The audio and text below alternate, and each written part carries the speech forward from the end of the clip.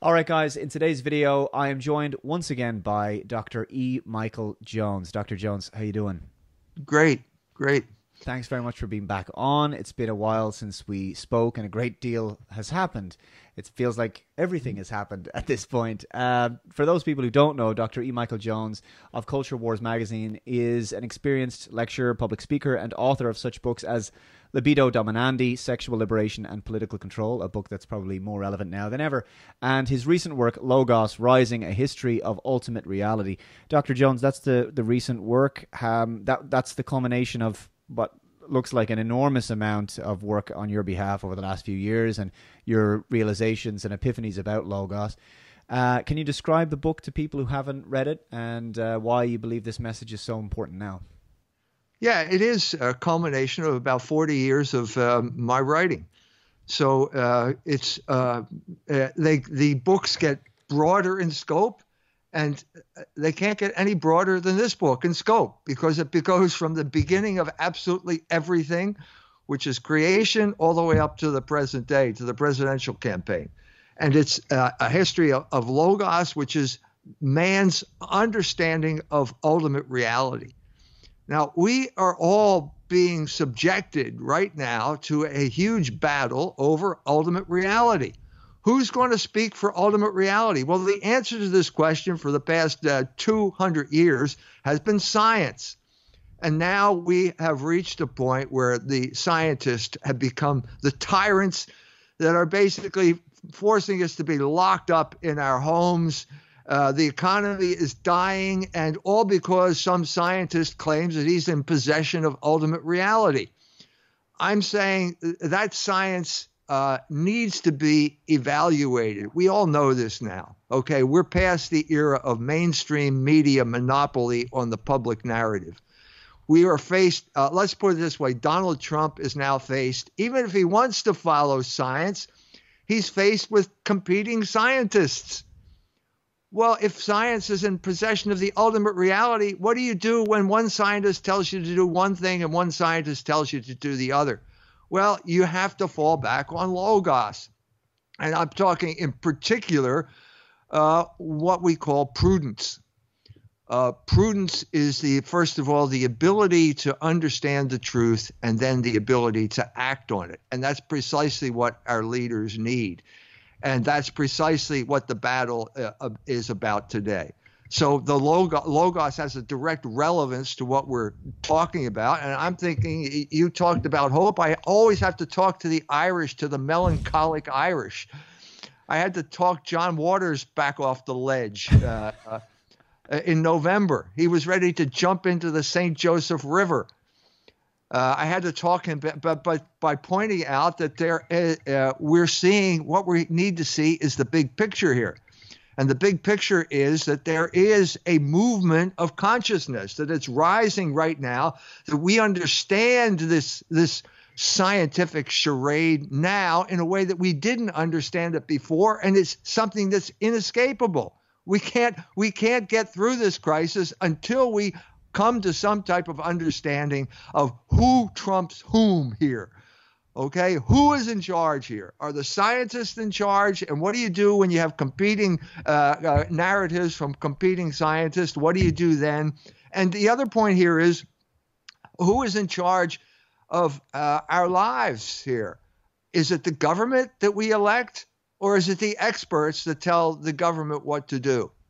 Now, this also has direct relevance to Ireland, because what did Ireland do in recent years? What they did was they basically accepted the lie that abortion is a medical procedure, a safe and necessary medical procedure. And they did that because they wanted to engage in unlimited sexual liberation. That's why they did it. They needed a rationalization. The scientists provided them with a rationalization, and they went for it and said, yes, abortion is a medical procedure. Well, guess what happened? Now all medicine is being used to confine the Irish to their homes. Now you have medical tyrants telling you whether you're allowed to come out of your house or not. and how long you're allowed to take your walk and where you're allowed to take your walk. And this is all imposed in the name of medicine and science. And so this is now the crucial issue in Ireland. Are the Irish going to wake up? Well, I tell you what, the frustrating thing, and this is, I'm with John on this one, because you have a different perspective. You're on the outside looking in. Perhaps you have in some ways, a better perspective than us. Maybe we're even too close to the situation in some regards. But I look down there. It's so demoralizing to go and do shopping. I've spoken to people. You're queuing in this ridiculous line, and it occurred to me, as everyone's there with their masks, just doing what they're told, the docility is very high amongst people, not just in Ireland, but around the world. There's no questioning of this. And it's bizarre. They don't see the conflicts. You have to queue and you have to separate yourself 2 meters from people with your shopping cart. And then you're taken in groups of 5. Now, once you're in there with 100 other people, so there's not really an issue. But outside, you have to be separated, which makes no sense to me. And it occurred to me that not only is this about dividing people socially, divide and conquer tactic, and demoralizing the populace, but it preps them for potential food shortages down the line, whether it's through socialism or something like that. But it also gets people to act in a controlled manner that is unnatural. And I think everything that you've been talking about is moving away from the moral law, which is the natural law, which is natural relations between men and women and between people and societies and communities. And the final thing I think it does is it makes them hate shopping to the point where they'll go, this is such a hassle that whenever I have to come down here, I have to queue for ages, maybe in the rain. It'd be better off if I just did all my shopping online, bought everything there rather than going to the store, because what they're trying to do is make socializing and being in a public space, in a public setting outside of work, they're trying to make it intolerable. So we will spend more time deracinated, isolated, alone, and we'll just deliver your groceries, deliver your shopping and all your other consumable products to the door. What's your thoughts on that? Do you think that there's a big part of that is the divide and conquer aspect of this? Absolutely. Absolutely. You're absolutely right in seeing this as one of the goals of the social engineers. Logos is a fundamental concept for the human race. There's another fundamental concept that comes from Greece, and it's called the agora. The agora is the marketplace. The marketplace is where people come together to share ideas. This is where commerce takes place. All of economics can be reduced to a form of the agora, where one man has something to sell and one man has the money to buy it. And they come together and they organize, come to an agreement. Aristotle said that Greek citizens, the citizens of Athens, could not work for a living because they didn't have time to do that, because they spent all their time at meetings talking to each other. They had a real democracy where you had to sit down, you had to talk to everyone and come to some type of agreement. Unlike Persia, Pache, all my Iranian friends, okay, I love you, but Persia, they had a top-down society where the Darius had a dream, and he decided that's going to be how I'm going to decide whether to go into a battle or not. You have 2 fundamentally different views of the human race here and how the human race operates. So we are supposed to, it's pretty benign here in Indiana. We go out wherever we want. I've been rowing on the St. Joe River, doing my usual exercise. Nobody bothers me. The paths are full of people on walking, on bicycles and everything else. It's not locked down by any stretch of the imagination. But there are certain things that, restaurants are closed, churches are closed. So, well, and also just to point that out, they're saying, they're determining in a very Orwellian manner what is essential activity, what is non-essential activity. And apparently the church, I saw an article, and Rusty Reno's talked about it as well. It was an article, I don't know who wrote it, but they were talking about how going to the grocery store, communing in that way, that's essential. Going to church, non-essential. Handing over your change at the store, at the cashier, that's essential. Handing the body of Christ to someone and receiving it, non-essential. So there is obviously an attack here. But I personally believe the more I've gotten into my faith, the more I've prayed, the more I've realized that the battle we're facing is very much a spiritual one between ultimate good and ultimate evil. And the choice, I think, as we go further and further into this as the years go by, is going to have to be, we have to lift the scales from people's eyes in order for them to see this, that a secular society has brought this about. We talk about the experts. Now these people, these people now are the pious leaders of our society who are telling us what we should and should not do. And because we've cast off the church, or in fact the church itself has become so unbelievably weakened, especially with its current pope, and because we no longer value it, I mean, the church should be front and center here, helping people in this time. And instead it's virtually anonymous. They want to get you to watch Mass on the television. Well, it's not Mass if it's on the television, because the whole point is that you're not on Mass. It's not a Mass. You're not with other people. That's right. Can you download a communion host from your television or your computer? No, you can't. You can't. So, I mean, to get back to the point I was trying to make here, so we didn't have our usual Sunday family gathering. So my in-laws, my daughter's in-laws, are handing out kibasi and potato salad like a drive-in restaurant, okay? And I'm standing there waiting, and I'm talking to, another relative. And of course, the first thing we start talking about is the horrendous situation in Michigan, because he lives in Michigan, and Michigan is different than Indiana. And so what you had was the opposite of social distancing. Nobody's wearing a mask. We're not worried about getting the disease here. We're talking to people we've known. We're part of a family, an extended family. And when we get together, we talk about this type of thing. And that's precisely what you're not supposed to be doing right now. Amazon is making out like a bandit now. Yeah, they've Amazon hired a lot of new staff as well. Yeah, they're hiring. Last I heard 100,000, then I hear 70,000. So they're probably going to hire 170,000 people. And this is just part of, I mean, it's just part of, whether you want to like it or not, this is the way things are going. So whether you buy from Amazon or whether you go to the mall, which is now an obsolete form of retail technology, the world is changing. Well, the world is changing. It is. My worry is, go ahead. But the point I'm trying to make here is you can't live without a master.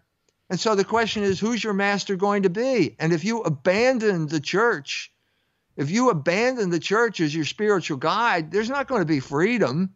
There's not going to be freedom to do whatever you want. You're going to be controlled by a different group of people that has no qualms about the moral law, because you abandoned the moral law when you decriminalized abortion. So don't expect someone to defend your moral rights because you gave them up yourself.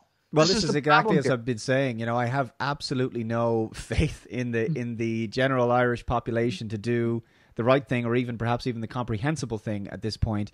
Whether it was the last couple of major cultural referendums on the marriage referendum of 2015, abortion 2018, or even just the last election, it just goes to show how people are absolutely, completely clueless that they would vote overwhelmingly for Sinn Féin, a Marxist party. Obviously, they're likely going to be squeezed out now because of this joint union of Fine Gael and Fianna Fáil. But it seems to me that I think that there's an agreement between myself, yourself, and John Waters. Where myself and John might differ with you is, how do we see this potential awakening happening, and where can we find the opportunities to make it happen for the populace? Yeah. I mean, first of all, don't badmouth the Irish people. Okay. I'm half Irish myself. But the point you can beat up on your own, Dr. Jones. I mean, the point here is our job is to explain what's going on. And I mean, they had the wool pulled over their eyes, and that's too bad. I feel bad for these people. But the other hand, I'm half German. And the reaction is starting in Germany, of all places. I mean, I never thought, you think it would start in Ireland first and then Germany, but it's the opposite. Now the Germans, on Easter Sunday, the Germans went out across Germany. I saw the pictures before they made the news media, which hardly made a ripple here, but people standing in the streets in Berlin, just saying, "Wir sind das Volk." Okay, we are the people. And by what they're saying is that we don't want to be ruled by experts anymore.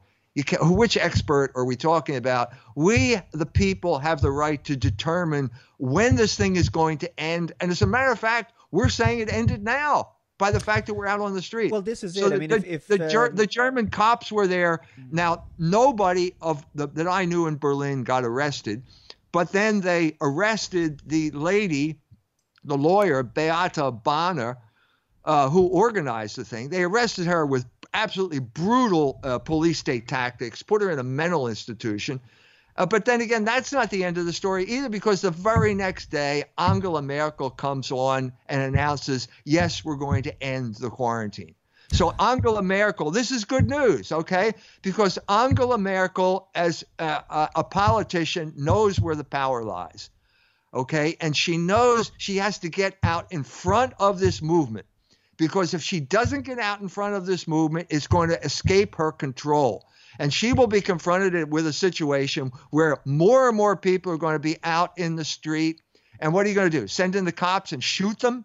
Yeah, no. for their own good, for their own health and safety. Yes, we'll attack people. Yeah, we're going to gun you down for your own health and safety. Yes, that would, but it's not happening. It's not happening. And so the German half of me is rejoicing here and trying to bring joy to the melancholic Irish half that I have to prop up here, and keep them from heading to the pub. Well, it's the strangest thing, people talk about the Fighting Irish. I think when people say, whatever happened to the Irish, it's quite it's simple enough. It was a long-standing sense of inferiority complex after the generational sense that was passed down after colonialism.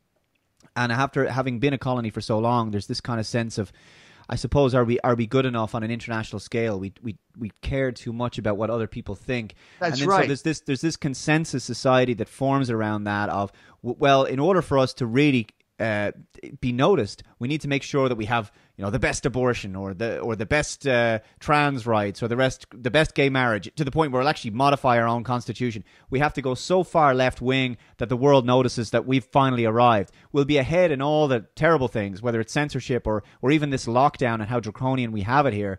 But when it comes to actually leading, we'll often say, well, we need to look to France and Germany and what they're doing on X, Y, and Z. There are no leaders here. We've only ever had people who've been happy enough to fall in line, comply with EU diktats, and that's as long as our masters in Brussels are happy enough. We want to kind of ingratiate ourselves to the rest of the world in order to have, a sense that we're validated as a people. And that's a terrible mindset to be in, because nobody wants to step. And this was always like this, even in school. I was saying this to John. He was saying something similar, that if you ever said that and smart, you got looks from people and you were shouted at by the other kids because everybody wanted to be kept down.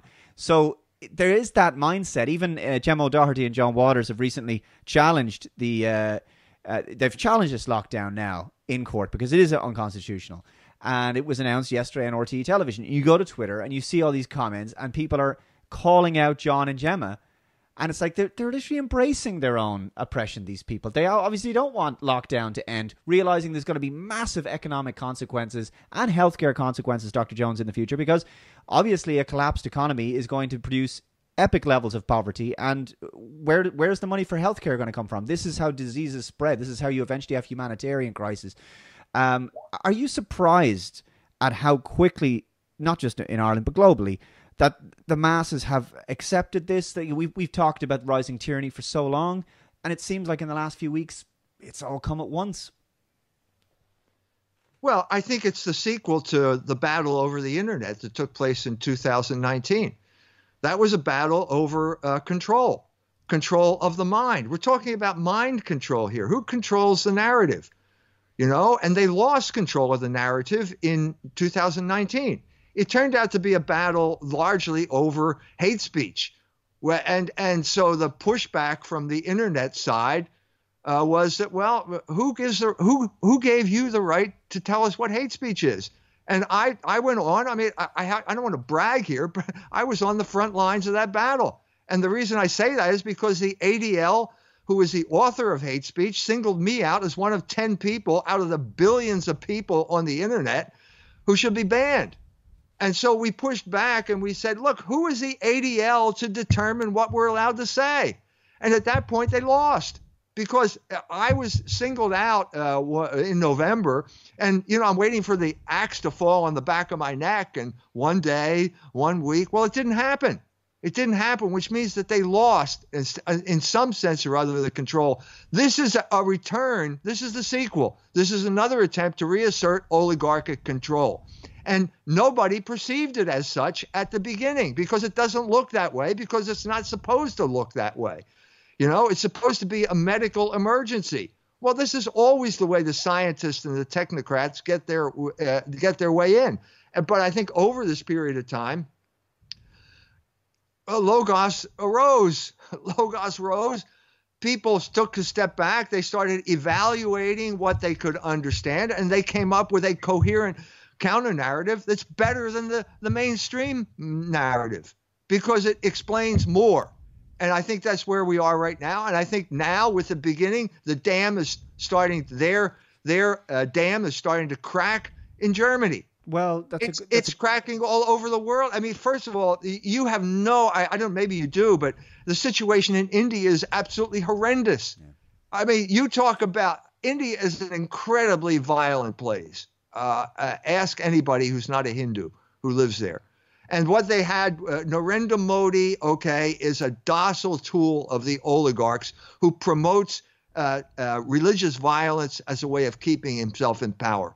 He's behind these Muslim vigilante groups that go out and kill you if they suspect that you disrespected a cow.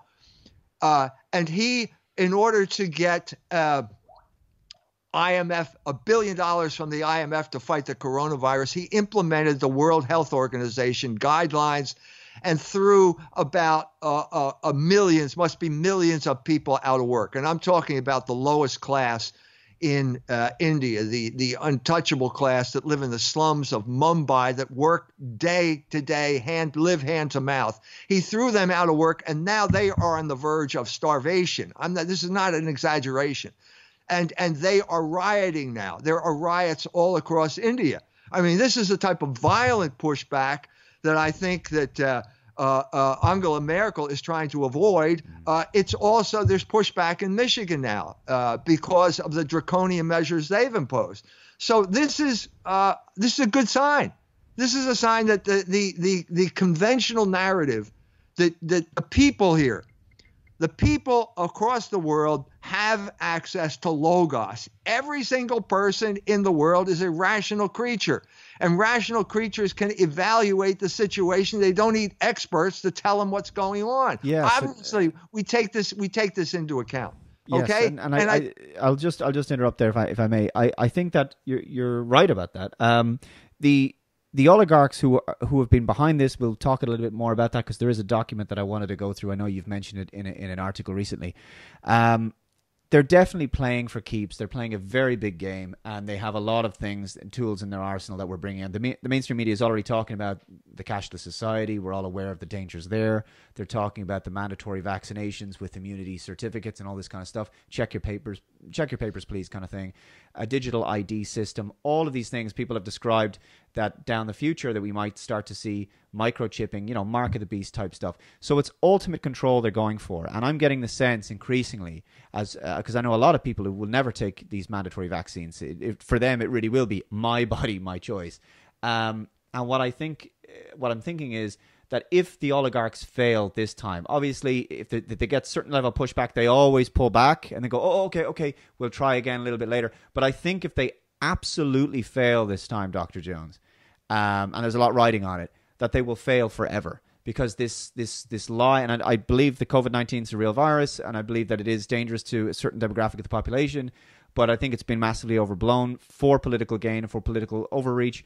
But I think with all of that said, that if they fail using this strategy, that they won't be able to use it again. Because I think the stakes are too high. People will eventually, I am starting to see it even anecdotally in my own, just out for a walk. And I had a couple of neighbors come up to me who I didn't even realize that they knew that I did YouTube videos, telling me that they saw my recent videos talking to Ernst Wolf about the economic ramifications of this. A number of people saying that they saw it.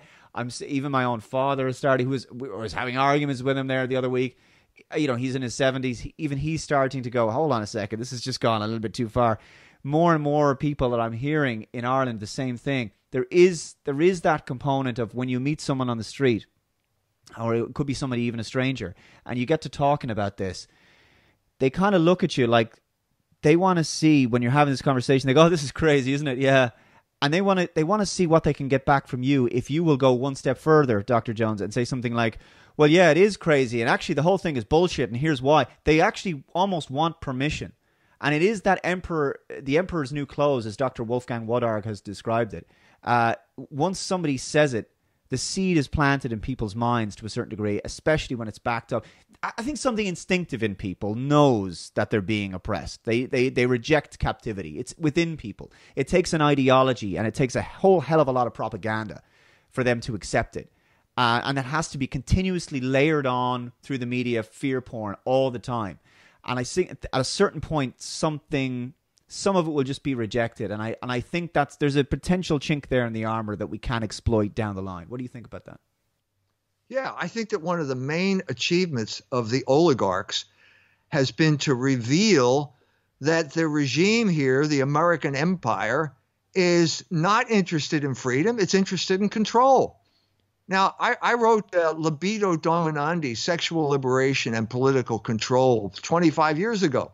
And everybody thought, you're crazy. What could be more blah, blah, blah? Well, it turns out that it is that way. It is a form of control. They've showed their hand. They're interested in controlling you. And it turns out that all of the stuff that they were claiming was liberating you was just a form of control. Now, I mentioned in the article Pasolini's film Salo. Pier Paolo Pasolini was an Italian director. He was a Catholic and he was a homosexual, and he struggled. Those things struggled with him throughout his life. So he did a movie on the Gospel of St. Matthew, which earned praise from the Vatican. And then he jumped into the softcore porn revolution of the early 70s with that trilogy, beginning with the Decameron, which his vision of the Middle Ages, Italian Middle Ages, as a kind of Catholic utopia where sex and religion could be innocently stand side by side. I mean, sexual liberation. And then he turned on the whole thing. At that point, Germany took the same path, and they went into hardcore pornography. But Pasolini, in a sense, pulled back, and he did a film called Salo, which is probably the most disgusting film you'll ever see in your life. But it's not hardcore. It didn't go into hardcore. And basically the premise is that if you think you're going to have sexual liberation, you young people out there, it's going to be on the terms that the oligarchs set. They will set the terms because they have the political power, and you will be rounded up and you'll be brought into this chateau or castle in Italy, and you will act out their fantasies and not your fantasies. So all religious observance will be banned, and if you're caught engaging in heterosexual activity, you will be executed. Now, that is an exaggerated artistic paradigm of exactly what happened here. That's exactly what happened. If you have the eyes to see, that is precisely the world that they created for us now as a result of the coronavirus. Okay? Religious services have been banned, but Pornhub is now offering free subscriptions to the Italians who are locked into their apartments. This is also, I've also talked about. They've offered it now globally to anybody in lockdown for a certain amount of time. So it's so blatant. It's like. It's so obvious now that, so it turns out that pornography is a form of control, that I wasn't exaggerating when I talked about what the Israelis did in Ramallah when they occupied the village and the city, and they started broadcasting pornography over TV sets. And so the Palestinians are locked in their homes. Hey, that sounds familiar. And the only source of information is the television. You turn it on, you get pornography. Now, everything is different. Okay, let's put that at the beginning. But you put these things together, these three instances, and I think you're starting to see in the similarities the world that the oligarchs have in mind for us. Yeah. Yeah, no, you do. And actually, it's something that John Waters mentioned the last time we spoke. He was talking about identity politics, which I think is another element of this, which is that identity politics is that divide and conquer strategy, but it appeals to certain identity groups, so based on race, sexuality, whatever it is, and or gender, for example. And so you take that particular person, you isolate them, and you say, you're a protected minority group, and so you get these special privileges, and you get special anti-discrimination laws or rules or hate speech or whatever it is. That's very enticing. It buys that person over. And so, but when that same person wants to express a view or free speech that's actually meaningful, that might actually speak against the oligarchs, that's genuine political dissent, that's not protected. But No. you see people, they kind of go, well, I got to weigh it up.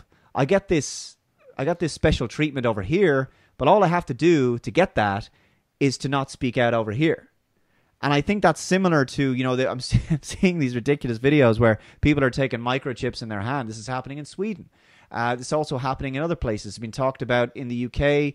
And so they're taking these microchips in the hand, and it's just been trialed by these companies. And they think, you can scan on, you can open an electronic door in the like a fob in your workplace. You can use it as a credit card or a debit card. I mean, this is sounding more and more. If this ever became mandatory, we know exactly what this would sound like. It's also your passport. It can be your immunity passport. It can be all these things. So people are, as John was saying, bought over by bauble rights, these fancy, shiny things. And then actual rights. I mean, obviously, if that happened, you could be tracked and traced absolutely anywhere in the world. I mean, you'd lose all your freedoms, all your privacy. It's complete surveillance police state at that point, right? Yeah. Well, I mean, one of the great achievements of the pandemic is to expose the nefarious activity of Bill Gates. I mean, where were we? I mean, what were we thinking about? Bill Gates, Microsoft, something else. No, he's been working on vaccines for ever since he got kicked out of Microsoft because he was going to be put in jail by the Justice Department for violating the interstate commerce or something like that. And so now he steps forward, and he's the prime expert, and he's proposing immunity certificates if you get his test. I mean, it's so obvious what's going on here. Bill has invested billions of dollars in vaccines because you don't need FDA regulations to do that. He spread vaccines all over the world, killed many people in Africa with them, sterilized many people in Africa. You can read the details in the article in Culture Wars. And now he's going to come to our rescue by giving us immunity certificates so that we can go about our normal business, which we were doing before we had immunity certificates.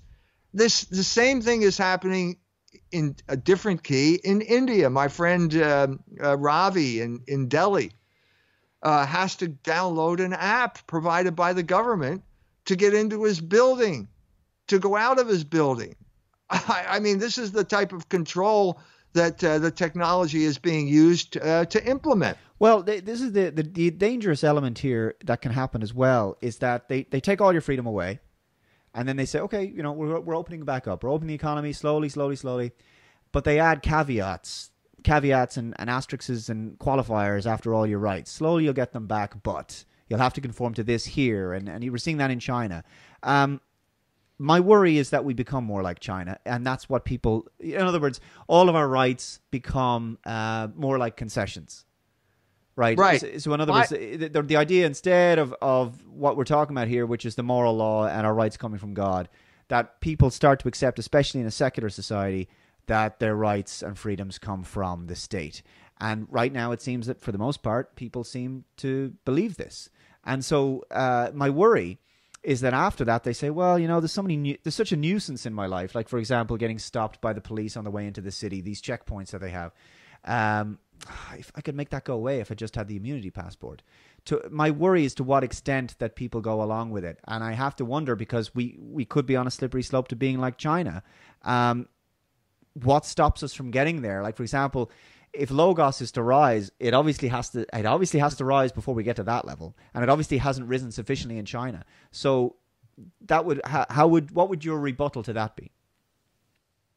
Well, my fear is not so much external controls as internal controls. And what I'm talking about is when the populace internalizes the commands of its oppressors. That's what we're talking about. I mean, John, you already mentioned the Irish inferiority complex. That's what we're talking about there. I mean, it's longstanding. My Irish great aunts came over here and they worked as servants in the houses of the rich. And they admired the rich at the pinnacle of the WASP ruling class, when they had those big fancy houses in Chestnut Hill and Bryn Mawr and the Main Line. You see it in Australia. you see in Australia even more so, where your great grandfather was a criminal in Ireland, and that's why you're an Australian. But at least he knew who threw him in jail. He knew who his oppressor was. And I'm telling the Australians, you don't. You don't. But that's changing there too, largely because of what happened to Cardinal Pell. That had a huge effect on Catholic consciousness in Australia. They're starting to realize, a great headline, Cardinal Pell holds culture wars responsible for his prison sentence. Wait a minute, I didn't do it, Your Eminence, just to clarify things here. But he's talking about now, he's talking about the term, not the magazine. And the term is making the rounds now all throughout Australia because of what happened to him. So again, you see this, God allows evil.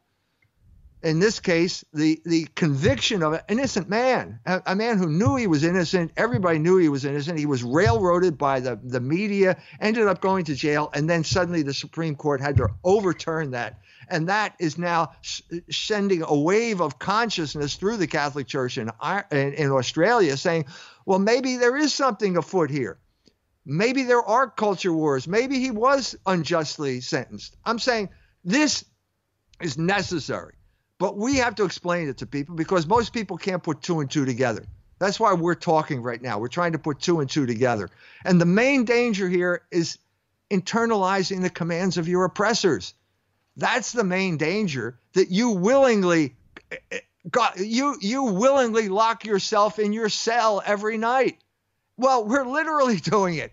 We're literally locking ourselves in our houses every night. We're literally not going out onto the street because we have internalized the commands of our oppressors, and our oppressors are basically the Bill Gates medical big pharma establishment that conquered Ireland, by the way. It was the big pharma companies that set up this whole thing and then brought in their tax-exempt foundations and all that other type of stuff. We are starting to understand how warfare works in our day and how it's dependent on the occupation of your mind. And if they don't occupy your mind, then you're on your way to getting out of your house. That's, I think, the message that we have to spread. This is a message of hope. This is a message of hope because we all have access to the power that's going to free us. And that access is called Logos. We have the ability to make judgments. We have the ability to fight their virus, their intellectual virus that has colonized our mind, has colonized the mind of the Irish for how long now? How long with those referenda, getting them to go on board and lock themselves in their own cells. And now, hey, you're literally locked down now, aren't you? Where did that come from? Well, you gave it to them because you handed your mind over to the oligarchs. I just want to point out it wasn't me specifically. You Irishman. Stop generalizing. It has been like that. I want to conclude actually, if we can, on because I believe you did mention it in a recent article, which is the Rockefeller Foundation. I mean, I read this today to somebody and they were just gobsmacked because it felt like a play-by-play. It felt like, oh, that's everything that's happening, more or less. This was a document from 2010, and it is it's called the Scenarios for the Future of Technology and International Development. Doesn't that sound nice? And in the opening line, it was Judith Rodin writes that the Rockefeller Foundation supports work that expands opportunity and strengthens resilience in social, economic, health, and environmental challenges, affirming its pioneering philanthropic mission since 1913 to promote the well-being of humanity. We take a synergistic, strategic approach that places a high value on innovative processes and encourages new ways of seeking ideas to break down silos and encourage interdisciplinary thinking.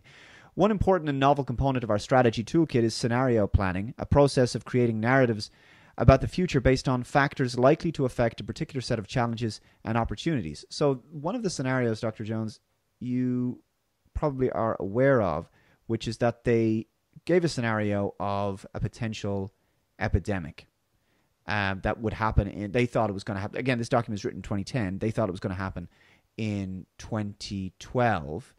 But regardless that they got the dates wrong, it was called Scenario Narratives Lockstep, a world of tighter top-down government control and more authoritarian leadership with limited innovation and growing citizen pushback. This is one of their predictions. And it says, in 2012, the pandemic that the world had been anticipating for years finally hit. Were we anticipating a pandemic, or did all the movies have predictive programming in them?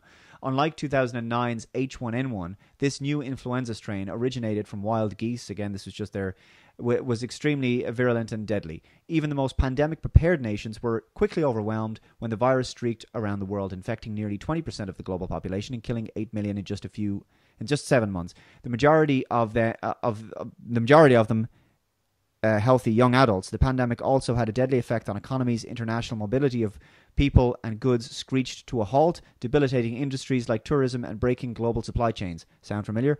Even locally, normally bustling shops and office buildings sat empty for months, devoid of both employees and customers. Again, sound familiar? And it talks then about how this hypothetical scenario blanketed the planet. And then it says, however, a few countries did fare better. China in particular. The Chinese government's quick imposition and enforcement of mandatory quarantine for all citizens, as well as its instant and near hermetic sealing off of all borders, saved millions of lives, stopping the spread of the virus far earlier than in other countries and enabling a swifter post-pandemic recovery. I presume you've read this or you're familiar with it. What were your thoughts when you read this? And again, keeping in mind the Rockefeller Foundation is linked to ID 2020. Yeah, well, whenever I see Rockefeller, my eyes light up because there's a long history here of the Rockefellers planning scenarios and then which are categories of the mind and then turning them into categories of reality by imposing them on us. So at the end of Logos Rising, Notre Dame University was the cutting edge of Logos in human history. The chapter I talked about, but it moved from France, it moved from Europe with people like Jacques Maritain and Etienne Gilson. It set itself up at Notre Dame.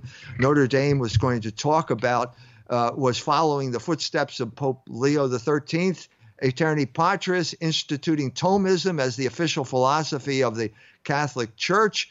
And that all got derailed. And the full story is in the book, but the main group that was instrumental in derailing it was the Rockefellers. And their big concern at that point was contraception. And they got the Notre Dame University, in particular Father Hesburgh, to stage a series of secret conferences basically to undermine the church's teaching on contraception.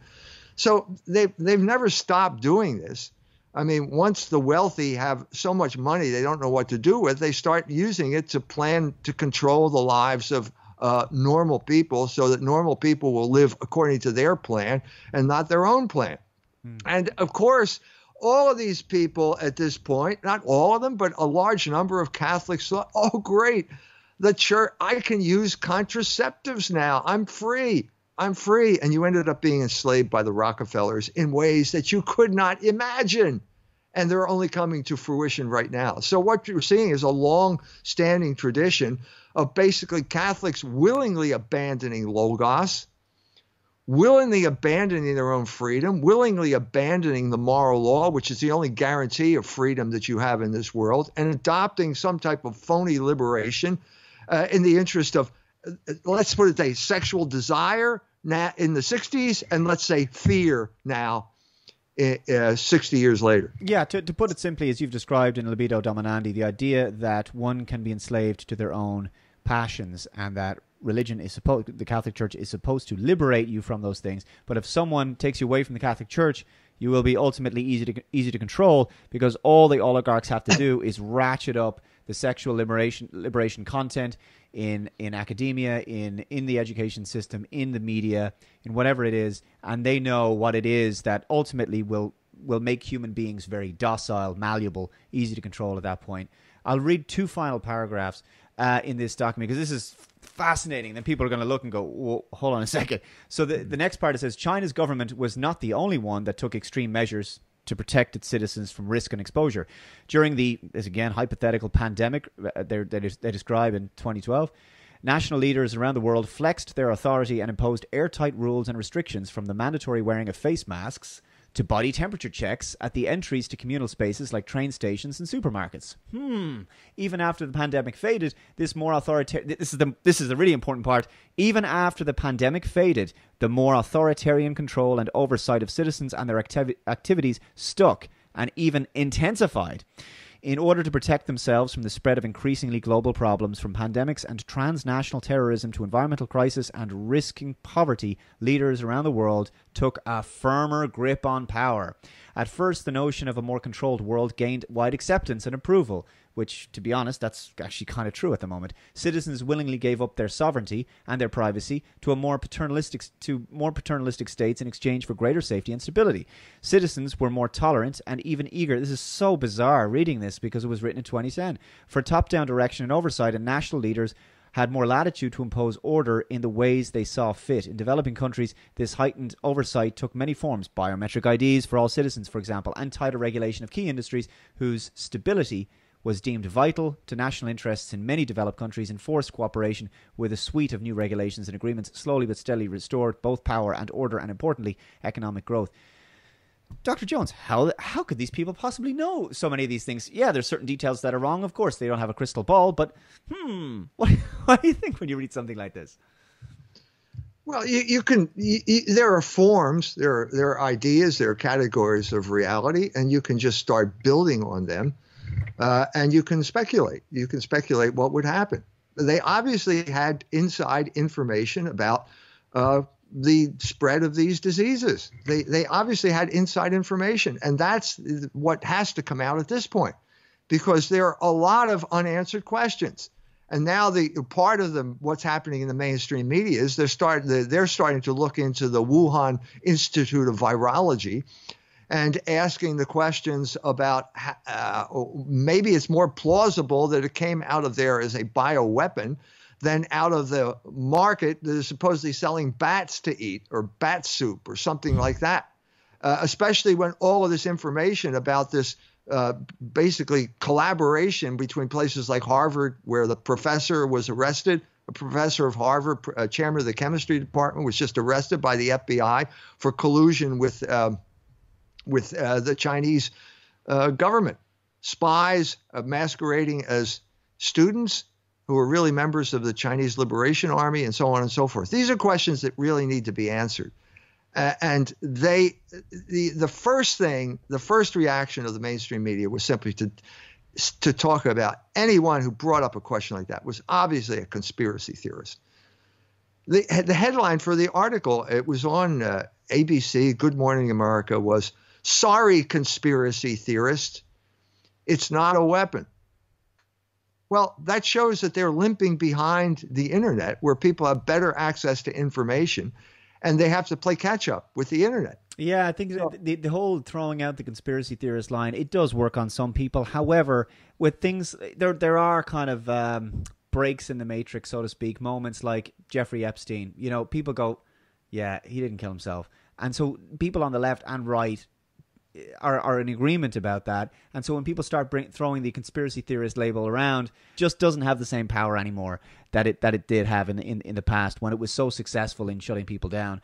And it's really just a kind of a derogatory comment thrown at anybody who questions the Overton window and the mainstream narrative at this point. But I'm going to wrap things up there. Dr. Jones, thank you very much for being on. Again, just to remind people that your recent book is Logos Rising, A History of Ultimate Reality, and that is available presumably over on Culture Wars magazine website, I'm assuming.